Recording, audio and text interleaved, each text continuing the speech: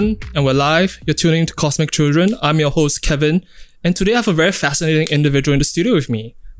In preparation for this podcast, I found it difficult to actually describe or succinctly introduce this particular individual.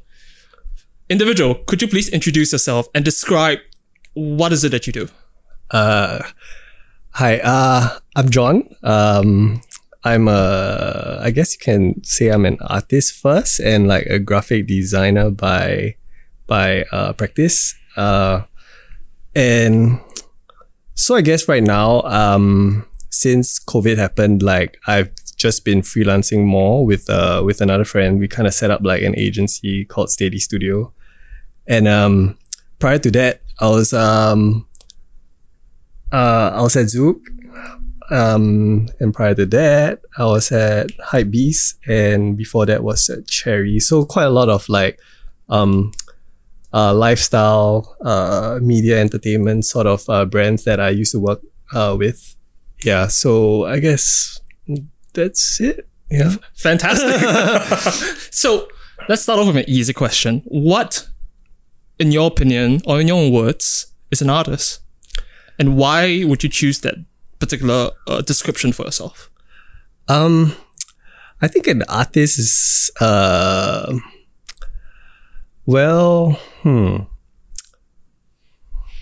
guess someone that can kind of freely express himself in like whatever form, you know, be it like for me it's definitely visual, but it's definitely about self-expression and kind of like being kind of like the captain of your own ship and kind of like doing your own thing rather than the commercial graphic designer who has to kind of answer to briefs and stuff like that. So I would say an artist is just someone who's themselves and just doing their own thing, I guess. Yeah. Has that always been the goal in mind to be an artist, or did something change along the way? I think everyone will want to be artists if like they don't have to worry about like their day-to-day overheads and stuff like that. So I wouldn't say it's like I want to be an artist. It's just I mean it's just a term like, so, you know, you can better help like outsiders understand like what you do. But I think it's just kind of just being a person and just being able to express yourself. Like, I think that is kind of like the baseline of what an artist does. Yeah. Yeah. I'm curious to know what, how was the journey like, through school and everything to get to this particular point? Like, did you go to school for this? Was it more self-taught? What was it like?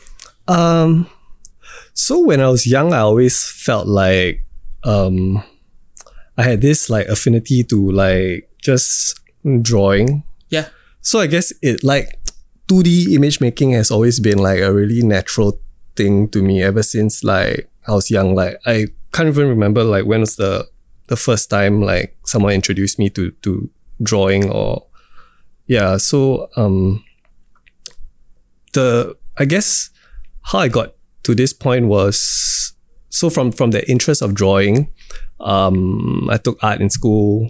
I didn't really agree with the whole process of like grading art. And even back then? Yeah, I mean like art shouldn't be kind of like, there shouldn't be like a point system for art. Like, cause it's for yourself, right? It just so happened that like you are representing a school, you are like, you know, you have to kind of do something that there's certain standards to be met. Yeah. There's certain like technical kind of things that you check, like boxes you need to check and stuff. And then from there, I went to Poly and I did interactive media design. So there was more like website and stuff. Yeah. But back then at Temasek, we used to have like, it used to be like you got to do video, animation, and web design all in one. Jesus. Yeah. Then like, I think only like 2 years after I left, then they kind of split up to be more like focused. Yeah. And then after that, I went to Melbourne for visual comm for my bachelor's. And then after that I went to I was in-house graphic designer at Figure for 1 year. Oh, the shoe brand, yeah? Yeah. Just cause like I was back from Australia and then my friend was doing like marketing there. Yeah. So I just like he said like, oh, just come on. Then that's how that started. And then after that, I did like I freelanced by myself doing like mostly like lettering and like a bit of like quote unquote sign painting. Like I really wasn't a sign painter, but like that was kind of like the start of like that the sign painting trend, I guess. Okay. If you yeah can put it that way. So I was doing a lot of like hand lettering, some notable ones for like Starbucks and did some for like a film set. Yeah. Just doing like their signboards and stuff. So I've always like this kind of feel of like just drawing things out and I guess in all like the different stages that I was in, there was just this aspect that I managed to kind of fuse together with like whether it's graphic design or like, you know, whatever it is, I will still be using my hands and the computer. Yeah. What were some of your earliest memories with regards to art or something creative related? Was it introduced to you via like television, or was it introduced to you via like someone, like a family figure or something like that? Not exactly. I guess probably my parents are like I used to like they're quite skilled with like replicating like, I don't know, Lion King or like Spider-Man. Like last time I would ask my mom, hey, can you draw Spider-Man for me? Yeah. And then it will be so cool. And then I'll also want to be like, so I guess they kind of like nurtured the whole interest? Yeah, the interest. Yeah, I guess you can say that. And then I guess the main teacher would be like the media that you consume. So your cartoons, your comics and stuff like that. It's kind of like, I mean, all of it has to have like really nice art. So I guess that's kind of like the aspiration and like the teacher. Yep. Was it ever like you see something that you really like and you wanted to create something like that? Or was it just more of like consumption, it's stewing in your mind for like future like inspiration and stuff like that? Oh yeah, for sure. I mean, like when I was young, like definitely it was all about like I wasn't so like, it was very direct, like in terms of like, say if I like Ninja Turtles, right, I would draw Ninja Turtles. It was a very like straight line kind of like process in which whereby you there's this thing that you're fascinated by and you kind of want to own it in some way. So you kind of like, you draw your own version, right? Yeah. And just by doing that, just even though it's like a 1-for-1 kind of like you're replicating an image that you're referencing, it's kind of like you're adding your own like touch to it and it becomes yours. So I guess that's something that I think a lot of people starting out like drawing would encounter, just like drawing your favorite like imagery and like things you like. Yeah. Just very straight line, kind of beeline to like, what do you like? Then Google the image and then, you know, just copy it or whatever. Yeah. Was there a particular stage? Like you talked about the stages before, like so in recounting those things, was there a particular stage where it something or someone kind of said something, or you were introduced to some concepts that kind of shifted your perspective as to how to view art or even illustration or graphic design anyway? I guess.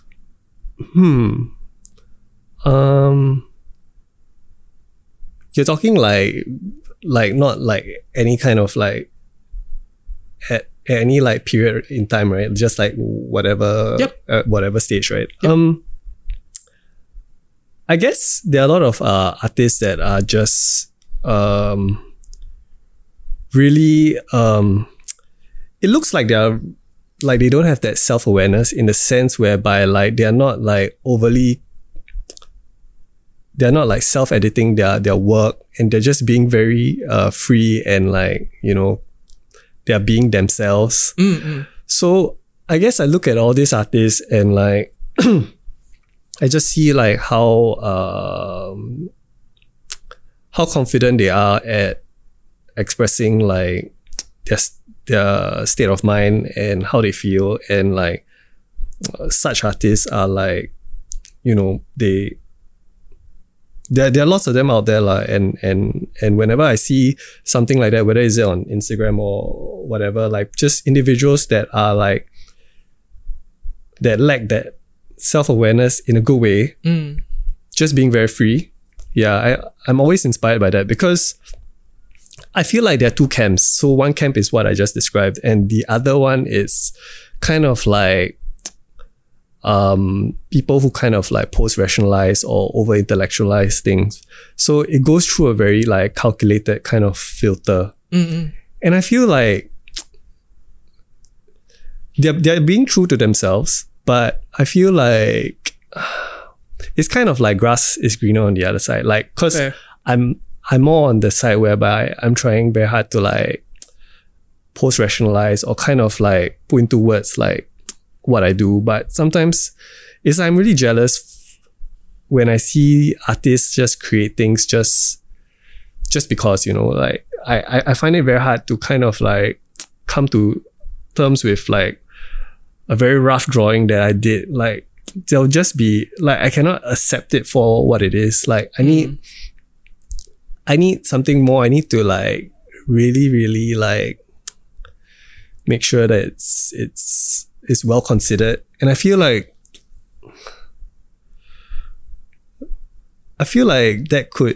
that feels like a hindrance sometimes. Sorry, I lost your question. Like I went so far. Like I don't know if so you're saying like people that I admire, right? Like, or like people who have helped me along the way. People or a particular artist that you look up to had a piece of work.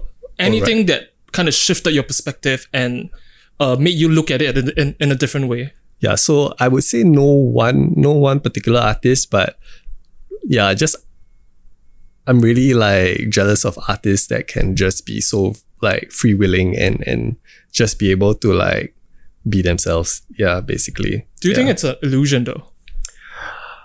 Because what you just described, unfortunately we all have pretty solid minds and we think, and it sounds to me like it's a human condition. It's not anything like to be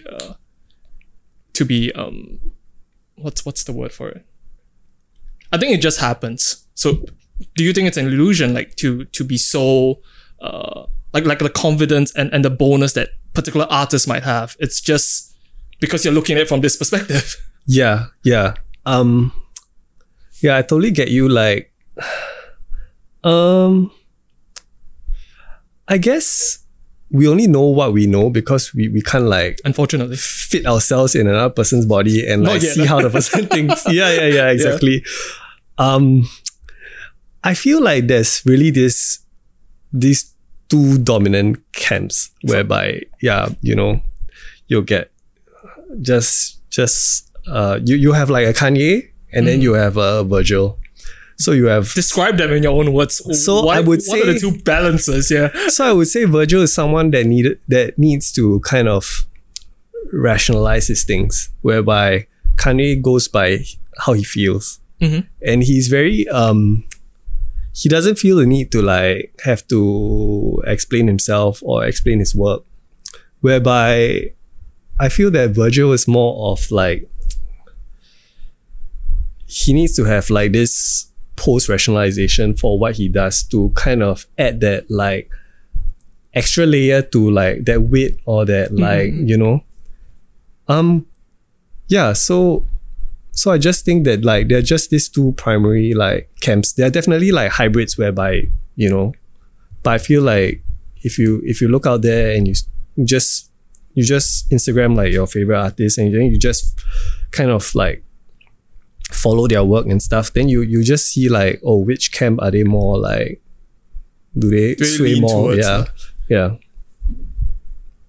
It's interesting you use the two variables of Kanye and Virgil, because it sounds to me like just the primary forces of order and chaos. Like chaos is Kanye, the Virgil one is the order. Yeah. However you want to describe these two variables, because with order everything comes very structured. You need to have like a system flow chart, but with the chaos one, it's really whatever goes. Yeah. And the attributes of, let's say, bonus and confidence, and I guess something free flowing, I think those are sort of neutral. It can exist on both sides, and you can create the illusion for the chaos individual to have more order, and for the one with more order to have more chaos. And that's where I think people are tending to flow in between, like these two particular balancing things. I guess it might seem like an illusion because we are.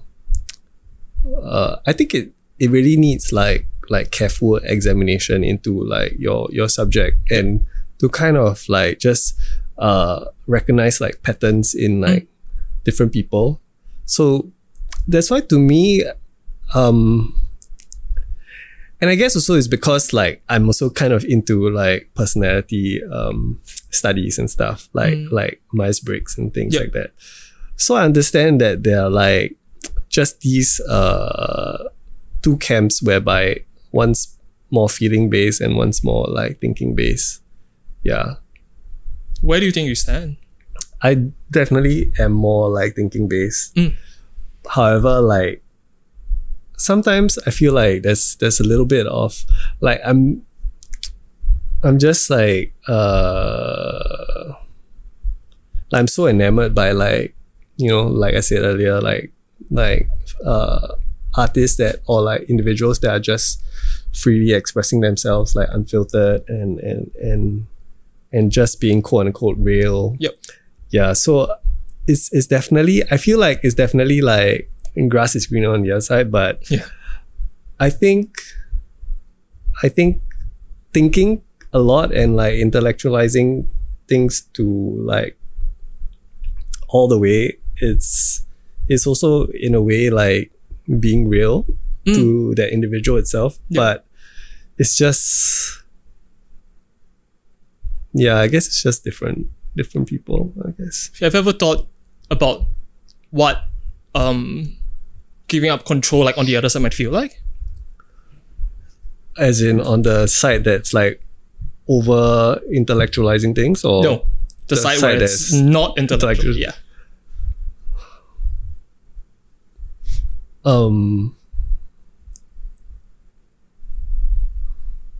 don't know. I've yet to see someone. I guess like, I don't know, like what, Donald Trump? I don't know. Like people who have just like gone off the rails. Because I suppose it's just one particular output that he is showcasing, really. Because I believe none of us have ever interacted with him. It's very difficult to tell the individuals from the different personas and the different like talking points they have around it, because it's very easy to just come off different just for different contexts. So I'm just curious to know if you've ever thought about what that, if we were to visualize like you're on one side of the scale, what the other side of the scale might feel like. Because I would imagine that's how people will use different substances to actually achieve that particular state of mind to actually feel that. Because if you're on this side, I mean, I feel that it's almost natural to wonder what the other side might feel like if you recognize and you admire and you see that particular trait in people that of works that you like. I think it's natural to just, what might that feel like? And let's say if drug A, drug B is kind of able to give you a sense of that, to lose that ego, to kind of like lose control. I think I can imagine why more people will be inclined to do it. Yeah. So you since you've mentioned that you are, let's say, on the camp of over intellectualizing, what are some people on the other side that you kind of like their work, and why? Well, I think someone like David Shrigley Who is that? Is this like British artist? Yep. If you see his work, he's kind of like, I think it's very I think the telltale sign for someone who's really free is someone that's really just like working in like drafts, like one shot, like, and it's out there. You know, it's kind of just really like confident in themselves. So it's just natural that their work is like, it is what it is, kind of, you know, whereby, I mean, for me, like, as much as I like that, like, I'm going through tons of drafts. I'm trying to like get to this mythical place where it's perfect. yeah, you know, and I feel like I'm trying to kind of reconcile with that kind of behavior and that kind of thought process. Yeah. So that's why I'm always like looking at artists that are just kind of like doing things that are really raw. So I guess, you know, it's kind of like why Picasso said like you kind of like something he said about like wanting to draw like a child. Because when you're a child, that's like the most kind of, you're not really caring about anything else other than you just want to draw what you want to draw. Yeah. Right? Yeah. So it's that state of mind, that state of consciousness whereby you're just free. Yeah. And to be liberated with all, you know, I feel like that's where you can really like not hold back and create like what's truly there for you to create. Yeah. Curious to know, what's your relationship like with perfection? Healthy? Not healthy? I feel like it's healthier as I grow older. Okay. Yeah, because you know that it's really like they say when you're younger, you know, you got to pick your battles and things like that. Do they say that? I don't know. I've never heard that when I was younger. Yeah, but you literally have like a certain like capacity, like a certain bandwidth, and you really cannot like make everything perfect. So it's really kind of like you need to see what's important to you and not let anyone else determine that, I guess. Yeah. And as you grow older, you kind of need to experience like many different situations for you to kind of have all that data, for you to kind of know how to like filter down to see like what's what, and to see where you should be putting your effort into. Yeah. So it's more analytical ultimately. Like for me, like, yeah, that's the only way I can think about it, because I'm sure like for other people it might come like quite naturally. But for me, I kind of have to be really like conscious of like my actions and kind of like see, oh, you know, like I only got so much time this week, so I'm gonna like, this chunk is for this chunk's for that. It's just good time management. It's a great habit. yeah, but yeah, I guess you can say that. I hope it's not adult exclusive. No, definitely not. I'm sure anyone can do this. It's just I think for me it's kind of like time's not real, like when I was younger. So it's like everything needs to be kind of like how I envisioned it. If not, like I'm not gonna close that file. So, but sometimes it's kind of like you need to see how your work is gonna look like, how it's gonna live in this world like after you have done it. Yep. And once you've seen enough of your work out there, like once it's done, then you realize like what matters and what doesn't matter. Yeah, because then you realize like, hey, this is something that no one would see, or like it's only important to you. It's kind of like an OCD in a way, whereby yeah. So yeah. But doing work that matters to you in a wholly self-indulgent way is kind of a symptom of what you just described about being totally bold about putting stuff out there, isn't it? Doing stuff that it's totally self-indulgent to you. Like, it only matters to you and not, I guess, whatever you want to put out. Yeah. Like, it only matters to you. You feel strongly for this. You spend however amount of time you want on it when you put it out there, regardless of whether people see it, regardless of whether people like it or not. I think that could be a symptom of the grass is greener, like being on the other side, being like super quote unquote confident and bold about what you create. It could be. Yeah. I guess so.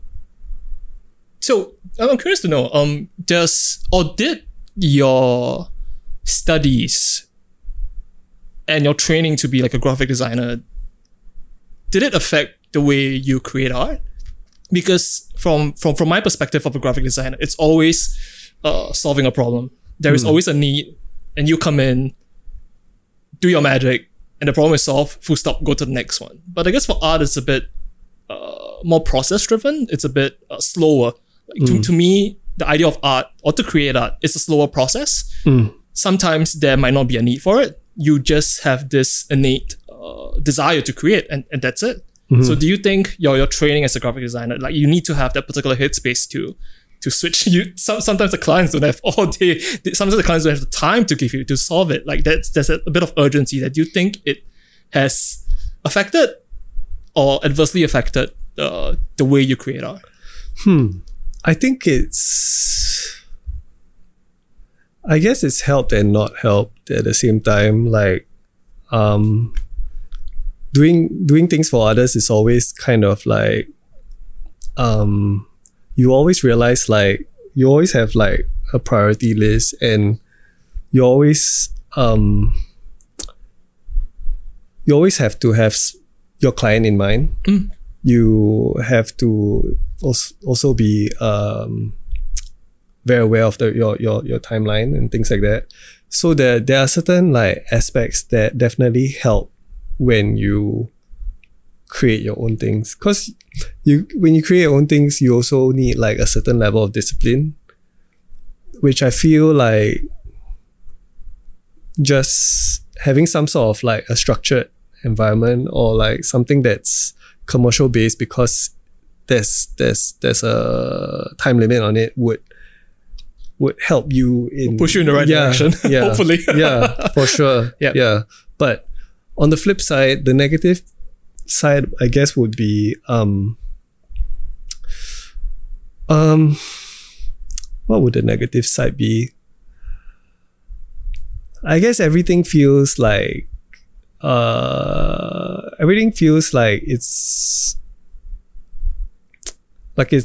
become like a point-based kind of system, whereby it feels like there is a good or not good kind of end result. Yep. And you don't want to be in that headspace when you're doing your own work. I feel like it's kind of like passing any sort of judgment on your work. It shouldn't be the case, because if I didn't have this mindset, then I would just create. Yeah. It would just be like one after the other.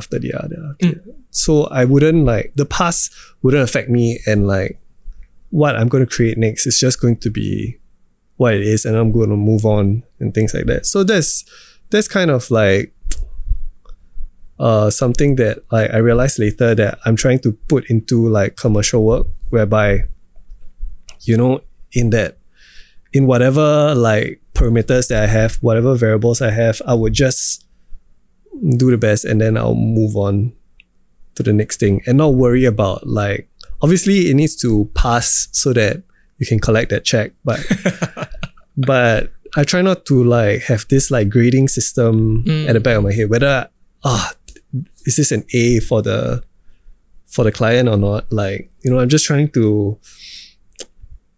like, whether is it good or not, it's kind of like I want it to be so like internally processed that I don't even like realize it anymore. It's kind of like you're just having a meal and then it's the next meal, and then it's the next thing. Yep. It's just something that you have to do. You have to tie your shoelaces, you have to get out the door. It's just a long process that you've just got to do many of, and then it's just kind of, it just goes by, you know.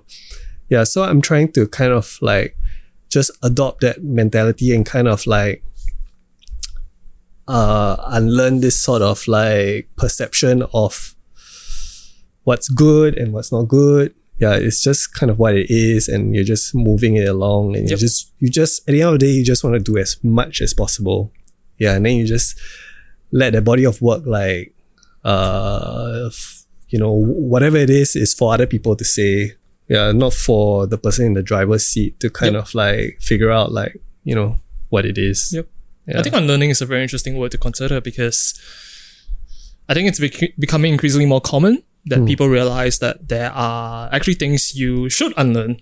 Like, not everything that you hear, because the mind's a very good net in a way that it traps whatever you hear, whatever people tell you, like everything. And it's very good sometimes to take a step back and to consider, like, hey, is this particular train of thought or is this particular framework, is it good for me? If it's not good for me, you better spend some time to unlearn it, because it will adversely affect, either consciously or subconsciously, how you view the world. Yes, I feel that. Like, and like, I don't think you can, hopefully it's not too late when you realize there are certain things that you need to reconsider, or you need to think about why you are thinking a certain way. But yeah, I think there's a lot of things that you kind of experience in life that you don't think much of, and then it kind of like accumulates, and it's just, you don't really understand, and like you haven't really processed like why you think a certain way, you know.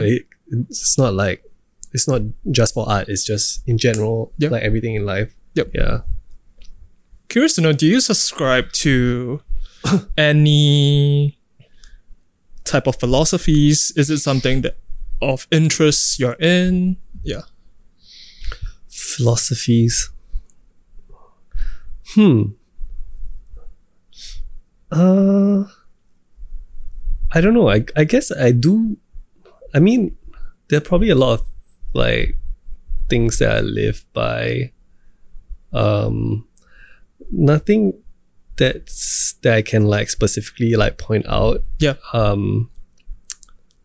But I guess I feel like it's important for me, and I think for everyone, to kind of like do things for themselves, kind of like have their own work, because it's quite, I guess it's quite an uncommon thing, especially like in our parents' generation, whereby you're kind of like part of like the system, right? Whereby you're just like this battery, and then you're just there to service like the larger machine.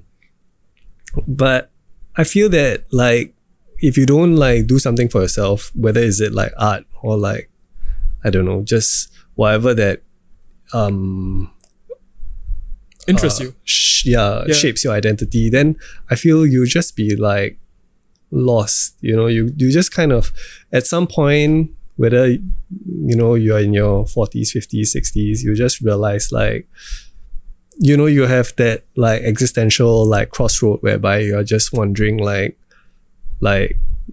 the meaning of things, and like it's a traditional midlife crisis. yeah. So I think it's important to kind of like start doing things for yourself, because in that way, through that process, you kind of like understand yourself, because there's no way you can do things for yourself without trying to figure out like yourself at the same time. Like, you know, it's just part of the whole process of like of doing that. I think it's two different challenges, one of which the most important challenge really is to figure out yourself. Yeah. I feel like this generation, like the... You sound like an old dude.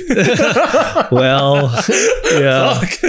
But I mean, like, you see a lot of TV, and you see a lot of like, you know, the teen genre, right? The coming of age genre. You see like the Gen Z portrayal is like, it's so different from like the teen portrayal like maybe 10 years ago. It's just changed so much. And I feel like because of the generosity of the previous generation, it's given us time for us to like process like bigger concerns, whether is it your own identity or whether is it like any sort of like crisis that's happening. Like everything is being like shared and like put on the table to talk about and things. So there's a lot of like self-discovery and like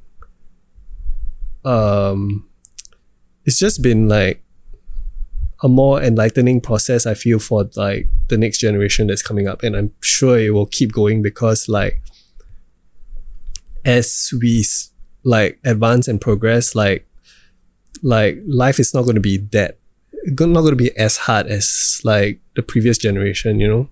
Yeah. So yeah, I feel like I would keep going on these tangents. Then I keep forgetting what's your like base question, but I hope like I love tangents. yeah, I keep forgetting what's the question, but hopefully I've answered it. No, it's cool because I think it's interesting that you would say that, because I think technology exists to only go one direction. I don't think good technology, adopted technology, will only go one direction, and it seems as though the pace would compound upon itself faster and faster.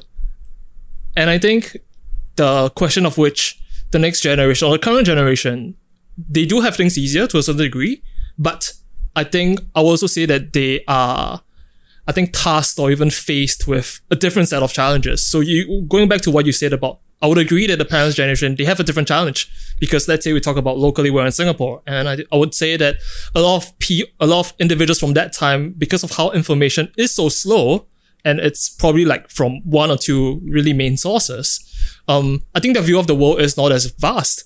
Thankfully, we have the internet, or we were the generation that kind of saw the birth of the internet and saw it. Okay, not saw the birth of the internet, but saw the internet being widely adopted. I think it's two different things. And thankfully, we're savvy enough to access the internet, because I personally feel that one of the biggest like really saddening points these days is to see how people of the older generation, they are not in tune with the internet at all. That is pretty sad, because you can imagine if the internet was present during their time, things would be different. Like how it was during us and how it is like with the next generation. But they're also faced with different challenges. Like the security is there, they can see, but it's like they're faced with increasingly more, I guess, how would I say it? Human challenges. Like I think the question right now is with regards to the use of social media. How pervasive is it? How private our things usually are. I mean, you don't really have to consider last time like your information being spread online or spread in the newspaper, because if you haven't done anything, you're basically like you're not known. But right now, I think because of how the internet remembers things and how easy it is to track or even to research something or someone, I think that is quite a primary concern moving forward. Yeah, like how there are trains of thoughts and there are challenges that are on the cusp, and it's always constantly going to come up. But whether we are wise enough to tackle them or whether we are quick enough to find solutions to them, I think that's a different story. Yeah, I feel that parenting is going to be fucking difficult. Parenting? As time goes. Yeah, okay. Yeah, because like how our parents back then used to tell us not to game too much, but you will find a way, you'll log in, you'll meet strangers, and you talk to them like your own friends. I think right now it's exemplified with the way you can communicate to people across the globe, and you can meet basically strangers. And I feel like our brains are trying to keep up. Because the brain takes years, ages to evolve. Well, we're not used to having so much, I feel. So it's like from like the 2010s onwards, I think it's gonna be a interesting experiment. Or it has been a very interesting experiment, because think about it this way, like they released like the social media thing, and it's good. It has its plus points, like you get information so much, but now we're saying, hey, maybe it's not that good. But then you have like 3 generations of people like being affected by it. the real ramifications will only manifest years down the road. It's like, sorry, okay, move on. It's like, okay, interesting. But yeah, I'm definitely curious about like how it'll look like in like 40, 50 years time, like when social media and like how we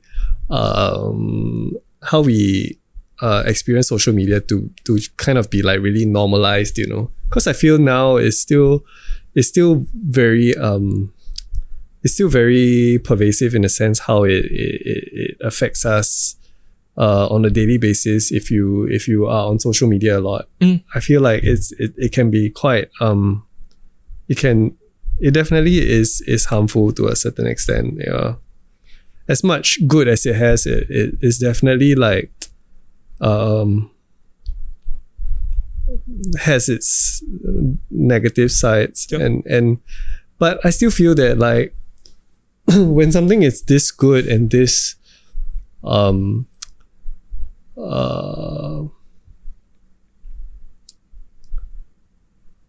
it connects so many people, right, and creates such a big community, I feel like there's definitely more upside to like downside, and I just can't wait to see how it's gonna evolve such that it becomes as normalized as like the newspaper, you know, like just very, very kind of like we are like way more evolved to kind of be affected by what goes on. Like we will just read it like literally like it's news. Like it's just I can't wait for that. What type of science fiction scenario do you subscribe to? Do you subscribe to the Ready Player ones? Do you subscribe to the Gibson Neuromancer? Do you subscribe to the more dystopic kind, the 1984s and the Brave New Worlds? I feel like the closest one would probably be Her. Okay. You know, that kind of future feels quite tangible. Could you describe that, because I'm not too familiar with that? Her? Yeah. It's the one with Joaquin Phoenix. Spike Jonze directed it. So it's very how can I describe it? How do you make it feel? There are a lot of... It's a bit depressing. Fantastic. It's quite depressing. Like everyone's... Yeah, I guess they haven't really managed social media well, and like it's become... it's gotten to a point whereby like social interactions are handled by AI, and you kind of... I guess you're kind of lonely a lot. Okay. Isolated a lot. Yeah. I think definitely there'll be like people like that. It sounds like today. Yeah, I guess it does. Yeah, that's why it's kind of like that's why it feels so tangible. Yeah, I think. Yeah, I don't know. Like at the same time, so as much as I see like I can envision this kind of isolation, I also feel like the next generations have been more, they embrace kind of like outdoor stuff more than like my generation for some reason. Like the pendulum swings back, basically. Yeah. Like because of this overdose, like we just know how to like self-heal and to realize that, you know, you need to kind of like be offline. You need to go on hikes or go on bike trips and stuff. So it's kind of like whether we consciously do it or not, it's just, I guess human beings will kind of figure things out. Yeah. I think one of the most interesting observations I've noticed about let's say people, let's say 20 or younger, like the next generations we're talking about, it's like they are very quick to recognize that these are just tools, because it's kind of like the only thing they grew up with. They didn't grow up with, let's say, mailboxes or like dial-up. Like we grew up with that, and we were present on the fact that there was the analog years and now there's the digital years. But they grew up only knowing this, and it's only going to go one way. So I think that could perhaps describe as to why they recognize that those are just tools to perhaps to promote themselves, perhaps to garner get an audience, get a following for particular career reasons, but ultimately it's just tools. Yes, and yet I would agree, like the pendulum seems to be swinging the other way, where they are more conscious about like humanistic efforts, like the environment and stuff like that, most of which flew past, I think, people from our generation. Yeah. Is it because we were just really like smitten by like the onset of all this like new technology that, you know, we kind of just wanted to hang out more on, like, I don't know, last time it was more Facebook, right? More. Yeah, for some reason I can't even, like, I don't remember any of my friends saying like, hey, let's go for a hiking trip, like on the weekend. Like going for nature walks and stuff, and like all this like overall like wellness has just been, I don't think it's going to be, I think it's here to stay. Like, I don't think it's just a fad. Like, I think there are a lot of like offline things that are like, because online is just so saturated, they're just like this balancing act that's happening with like offline activities. And like, yeah, there are just so many things to do that like I didn't realize you could do in Singapore.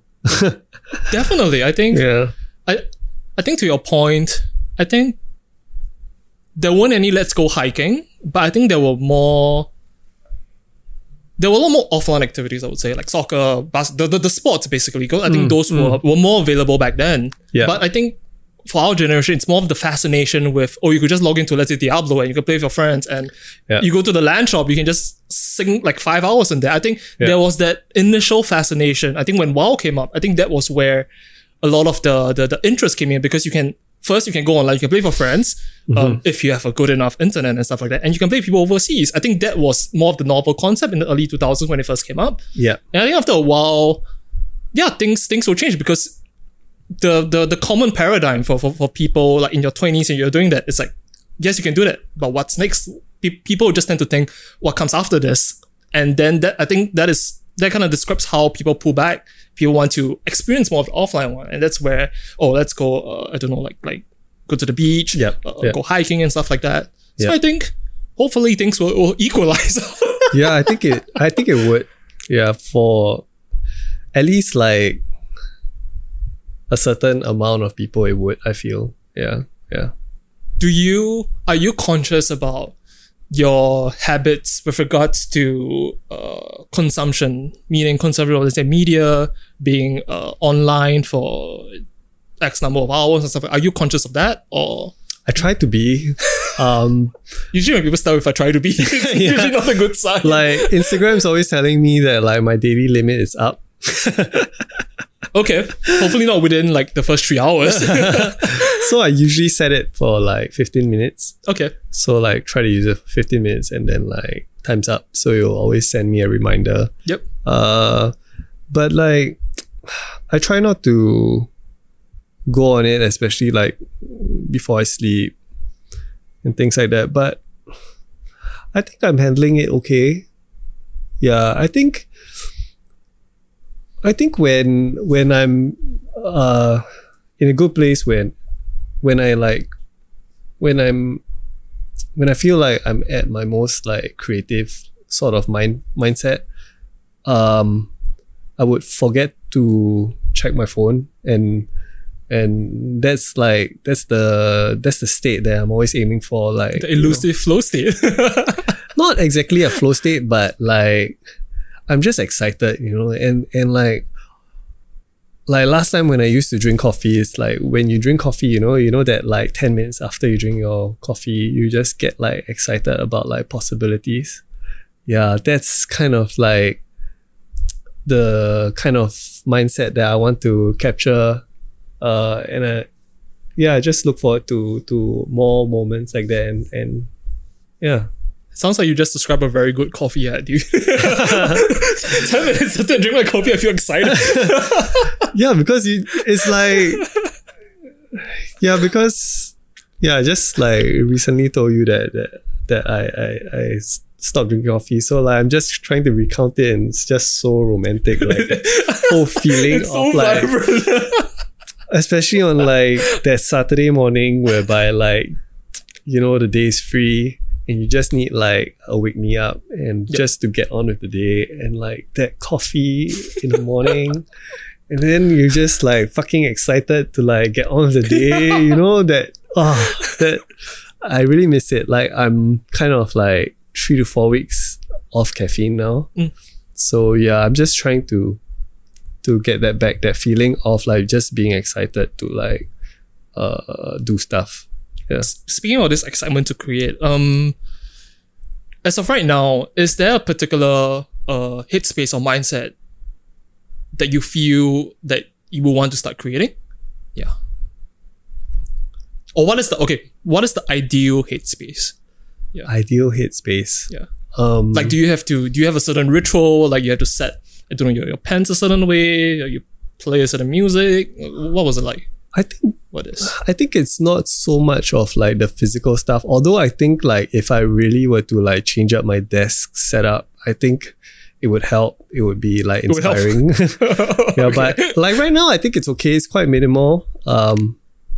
But in terms of ritual, I think to get there, to be in that right like headspace, I would need to kind of have that that nice level of stress whereby it's not like you have nothing on your calendar to do, but at the same time, it's just manageable, you know. You kind of like, you're just working very hard, like maybe 4 to 5 hours a day, doing like things that are not yours. Then the other hours, you know, you feel like, oh, you deserve those other hours to like do your own shit. So I think like that kind of balance would be really good. And like, if the commercial stuff cannot be so like, doesn't cause such a big burden in terms of like, you know, sometimes you have like a lot of future deadlines, so there's all these things looming, then you kind of like you have all this like dread to do it. It's like a weight. Yeah, so that's not so good I guess. And yeah, I realized that it's when you don't exactly have all the time to do your own things that makes the time there when you get to do your own things like more it becomes more conducive to do it, because you feel like, you know, you gotta be nice to that time that you have to create stuff. So it's I guess paradoxical. Yeah. I can't imagine being like totally free and like doing my own things. Although like I guess I can kind of visualize it. It might be kind of nice, but it's just getting used to it when like, you know, you have reached that kind of financial freedom whereby you can be very selective with your jobs, and then outside of that you can do your own thing. I think that would be like, I mean, every artist's like ideal scenario, right? Yep. Yeah. So going back to what we initially talked about, identity. Of course, yeah. Going back, he's drinking a beer. Okay. Going back to what you initially talked about, identity and knowing yourself. I'm just curious to know, would you say that your art does this for you? It helps you discover yourself? Part 2 of the question is, what has your art taught you about yourself? It's definitely like trying to not be too critical over like what I'm doing, and to, you know, like what I was saying is to like kind of like just be creating things and to be kind of going on to the next thing, and not be too like critical whether is it good or bad. Like there's no grading system. It's only about like doing the next thing and doing the next thing, and so on and so forth. So sorry, what was the question? Does your art help you discover things about yourself? Or discover things about myself? What has it taught you about yourself? Discover about myself, probably, but I'm trying to think. About myself. Or it informs your identity, yeah. I think it brings me closer, like as of now, it brings me closer to my interest points and things that like I feel joy in creating. So I'm not trying to be too over analytical about it. I'm just trying to be stuck in the process of like actively doing things. Yeah, so I'm trying to just, I don't think it's really taught me one thing, but I'm just trying to make sure that everything I do, there's some kind of joy in it.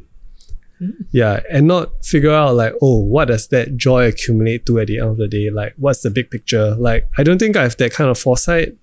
But like, I definitely feel like if you're not doing something because you have some sort of satisfaction or joy, then you need to kind of like reassess that at the end of the day.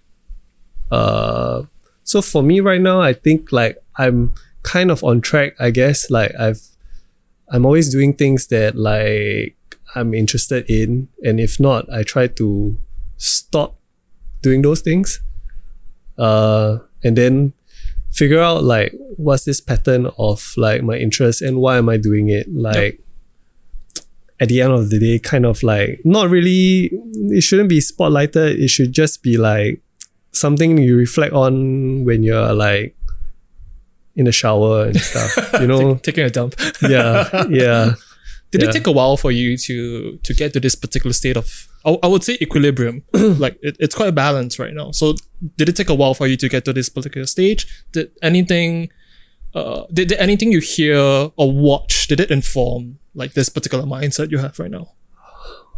I think probably like we are definitely like a accumulation of like many different like experiences. I can't point to anything specifically, but it's just all these lived experiences, and like I think for me a lot of I consume quite a lot of film. So if anything, that probably like helps my mind like wander and to kind of like reflect and things like that. Yeah. I want to talk about the art that you create. So I'm curious to know what are some of the influences specifically like is contributing to your art? What are you thinking about? Because what are you thinking about behind the stuff that you create? So like I feel like I've gone through like different phases, and like I feel like the common thing about like when I'm creating stuff is I realize like I cannot do too much of like the same thing. Like I feel like I need to move on, like, or I feel like it's been like I'm repeating myself in some way. What do you mean the same thing?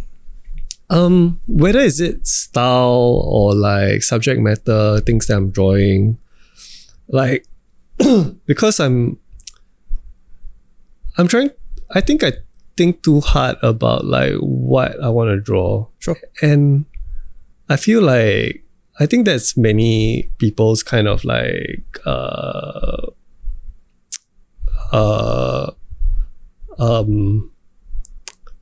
encounter when you know you're always figuring out what should I draw. Fair. You know, but so I'm just trying to not like overthink it and to just like really draw things that interest me. Yeah. So interest needs to be there for me to sustain that X amount of hours that I'm going to be putting into the work. So it's like I try to think about like whether this could sustain me doing, like if I need to put 2 hours into this or I need to put a few days into this, is it going to be sustainable? Is it like interesting enough for me to invest that time? Yep. Or is it just going to be like abandoned like halfway? So like that's the only thing that I try to actively like think about. Other than that is like I try to trust my intuition more. Yeah, as I grew older, I feel like trusting your intuition is like the most important thing, because if you are like art trained, it feels it feels like you're always answering to someone, whether it's your teachers or like after you graduate, your clients. So it feels like there are like this gatekeepers in a way whereby like, sorry, my mind is wandering. I think it's the beer, but the beer is also helping. It's keeping me loose. That they are influencing or informing your art, even though years down the road that they're not there anymore. Yeah. I think, I just feel like the more I create, the more it helps me regain my own agency in my work. And I think that's probably the biggest thing that I've learned or that helped me. Like doing more of your own things just naturally gives you more agency over your own things. And it builds on your intuition, like your confidence. Yep. Every single thing lah. Basically just do things for yourself. And like just good things will follow if you don't like be too harsh on yourself. Yeah. It sounds almost like a meditative practice because it goes beyond just, I am doing an illustration, because it seems as though, and it sounds as though that you are, I think, more in tune with what you personally want and not, as you mentioned, like people that the baggage of like voices and anything that you have collected along the what they want. Yeah. Actually what you want. And I think it forms what we talked about earlier about the identity, like who is John, basically. Yes. Ultimately that question. Yeah.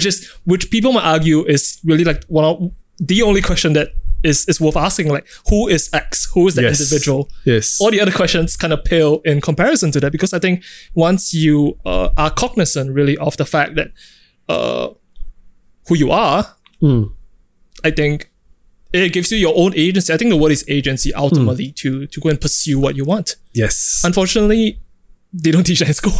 Yes. It's something that you have to, I don't know, you find out. Yeah, you kind of have to like realize it in a very like Doctor Strange kind of like, you're in that temple kind of, you just kind of have to just be by yourself to kind of like know these things. Yeah, it's funny. It's because like we are in this like whole, we're just like schools and all are just meant to like make you into like batteries to be part of a system, and like because of that everything needs to be graded and you need to be like a such and such battery so that you'll fit that mold. And because of that we kind of lose our identity, because we are like we're just trying to like fit the brief, like yeah. It's a very good way of looking at it. Yeah. We're just trying to fit the brief even back in school. Yeah, you're just kind of like, before you know who you are, you have to fit this other person's like criteria and whatsoever. Yep. Yeah. So I think that's really harmful. Like hopefully, I mean, everything that you can learn, I feel like you don't need to go to school for. And school should really just like embrace like individuals and to kind of like build on like their identity and things like that, which sadly it's not going to be the case, especially in Singapore. I think everything is going to be graded. Everything is it's just so like 0 and 1, I would agree. And I think if you ask me this particular question about, I guess, the education system in Singapore, I would give you a different answer maybe years ago. But I feel that in thinking about I think my own education, I think it is ultimately beneficial, but it is also important to recognize that it's not the end all be all. Yes. First of all, it is just a tool in your arsenal. And I think it also informs me of the perspective, like, okay, it has taught me how to memorize things. It has taught me how to regurgitate things. Yeah. But in considering what is lacking, at least I know what I like. And when you're cognizant of the fact that you know what you lack, it is up to the word of the day, agency, for you to go and pursue it. Yeah. So I guess in thinking about it in that way, it is helpful. But the problem is that they just package it to you wholesale and they don't inform you, or maybe it's the parents' jobs or the individual's job. You can pass the buck around, but ultimately I think it's up to the individual to figure out. It is ultimately still a journey. It is ultimately still a task really to just be cognizant of the fact that whatever you have learned in school, is it helpful? Is it not helpful? That's entirely debatable. Yeah. But it's also important to realize that it is just one step out of the flight of stairs that you have to climb for sure. At the end point to figure out who you are. And then that's where really the journey begins. Yes. Yeah, I think that's very true. So you talked about films being something that you consume quite regularly. Is there a particular reason why the medium of film entices you as compared to, let's say, music or like other things? I think it's the most appetizing kind of thing that you can consume in it's just long enough for you to like sustain that interest, and as well as for you to like learn something for you to like get your mind like working in like 2 hours. I feel like it's a pretty good, although like 90 minutes is the ideal length for a film. That's my preference. But like to convey like all those ideas, like you get everything from film. You see, you get music, you get like art, you get like all sorts of like visual like stimulus. Yeah, stimulus. Like it's just great. And then there's like an overall like the spine of it. It's like, you know, the screenwriting and everything. So the story and like, yeah, it's an all-in-one kind of like it's an all-in-one kind of like goodie that you don't really, there's nothing else you can compare it to. Like there's nothing that services that same need.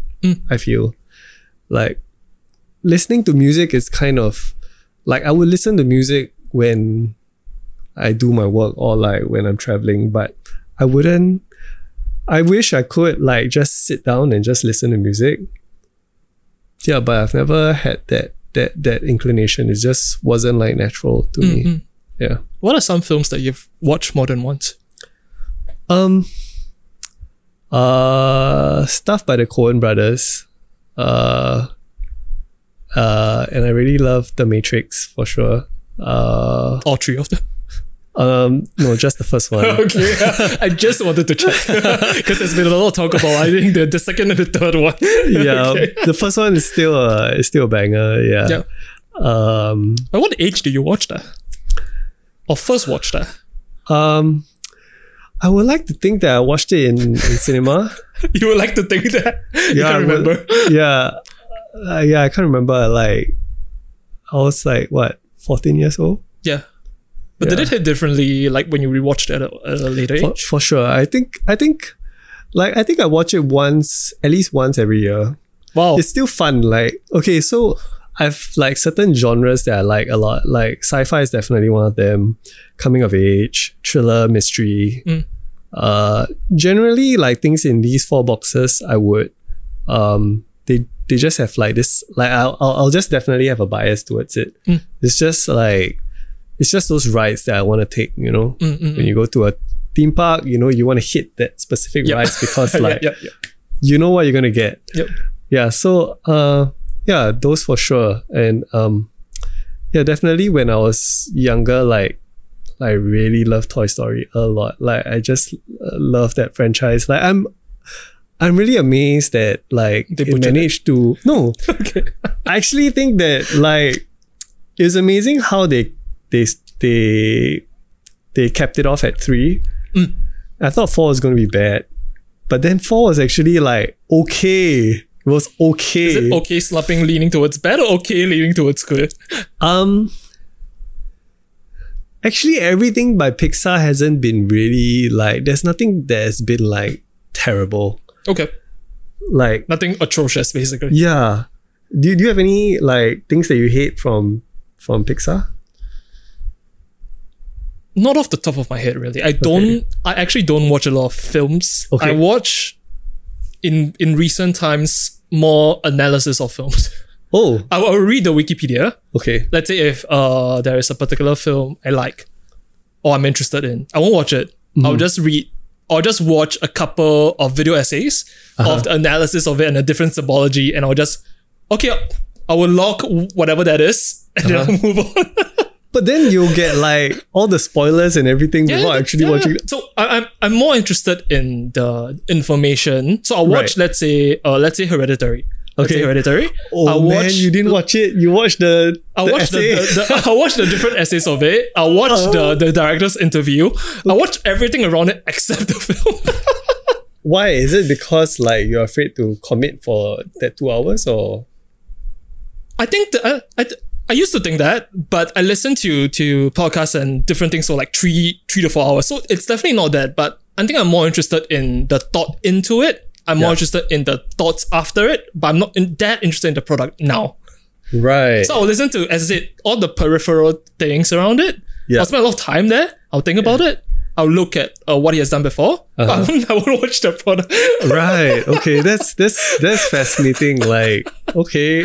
Yeah. So you're just trying to find like, you just want to get to the crux of like a lot of things in general, right? Like that's one way to look at it. I'm more interested in the mind map as to how he let's say if there's a scenario he introduces, what are the different branching things, and he will go there. That I'm just interested to see that, and then the post analysis is how people were to take that and to interpret it. Yeah, because you could watch a video essay which is like 30 minutes long, and you go to the next one, and the guy would have a different interpretation. Yes, whether or not. And this is where the pre video essays or the director's cut and whatever, when he talks about it, I think that's where it differs. So you just see what's the. I'm more interested in seeing how the director thinks, or the guy who's in charge of the story, and what were the steps he took to tell the story. Because yes, the visuals are amazing and everything plays a part, but that's where the video essay covers it. And if you cover the initial storyline, that's basically the whole film. You see the whole skeleton, and the skeleton and the nervous system, really. Yeah. Okay. Because everything else, yes, it's a very nice package, but yeah, everything else is just there. I like to see what goes on behind. Yeah. Can you remember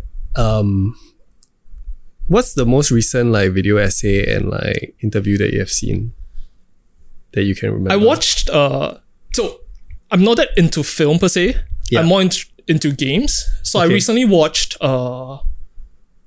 I think I watched a video essay on Genshin Impact. I don't know if you know that game. It's a highly controversial game because it has similar looks to Zelda, like Breath of the Wild, another franchise, and it has gacha elements to it. Basically, you pay real money for in-game currency to unlock different things. So I watched like a video essay about a guy. Initially, he was very put off by it because I'm sure you realize games used to be you pay one time and you get the product and you play it for however you want. But right now, I think 20 years later, things are games. How games are monetized is very different. Yeah, like they can give you the game for free, but they release like loot boxes for you to get skins and stuff like that, and it's very divisive. So I watched a video essay on that, but the conclusion was that he's fine with it. Yeah. Okay. And I watched another video essay on Cyberpunk. That was like 4 hours. Oh my god! You watched it all? Yeah, I watched it all because it's interesting how and through that I encountered he walked through the whole story. He talked about the bugs. He talked about the different storylines and how it doesn't make sense and stuff like that. Wow. Yeah. So you don't play the game? If I'm interested after, I'll play the game. So I watched. So there's a game called Sekiro. By From Software. So I watched people playing through it. I watched the lore and the story, and then I think after 2 years when it's on sale, I picked it up and played it. I think you sound like you're really cautious about like how you want to like invest your time. Not exactly. I think if it's interesting to me,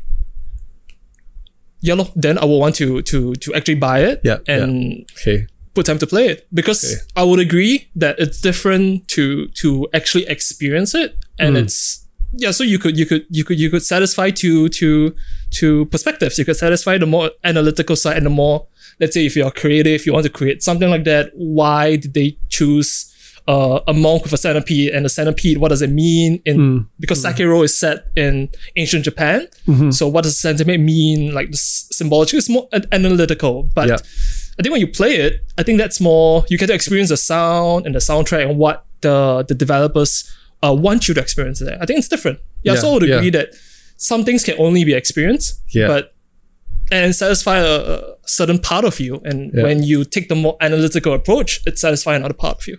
Yeah, for sure. I think I've only wanted to know like for Walking Dead. Like I just wanted to, if there's like a quick video kind of like tell me what happens, like there is a lot. Like that's the only, cause like I can imagine like watching video essays for like, or like kind of recaps for like TV series where it's just too long. But I mean like film is kind of like the best, like it's just a nice enough like 2 hour slot whereby you don't have, it's not too long. I feel like I used to love games, but I feel like there's no end to it. Like you don't know how long is your time commitment for a game.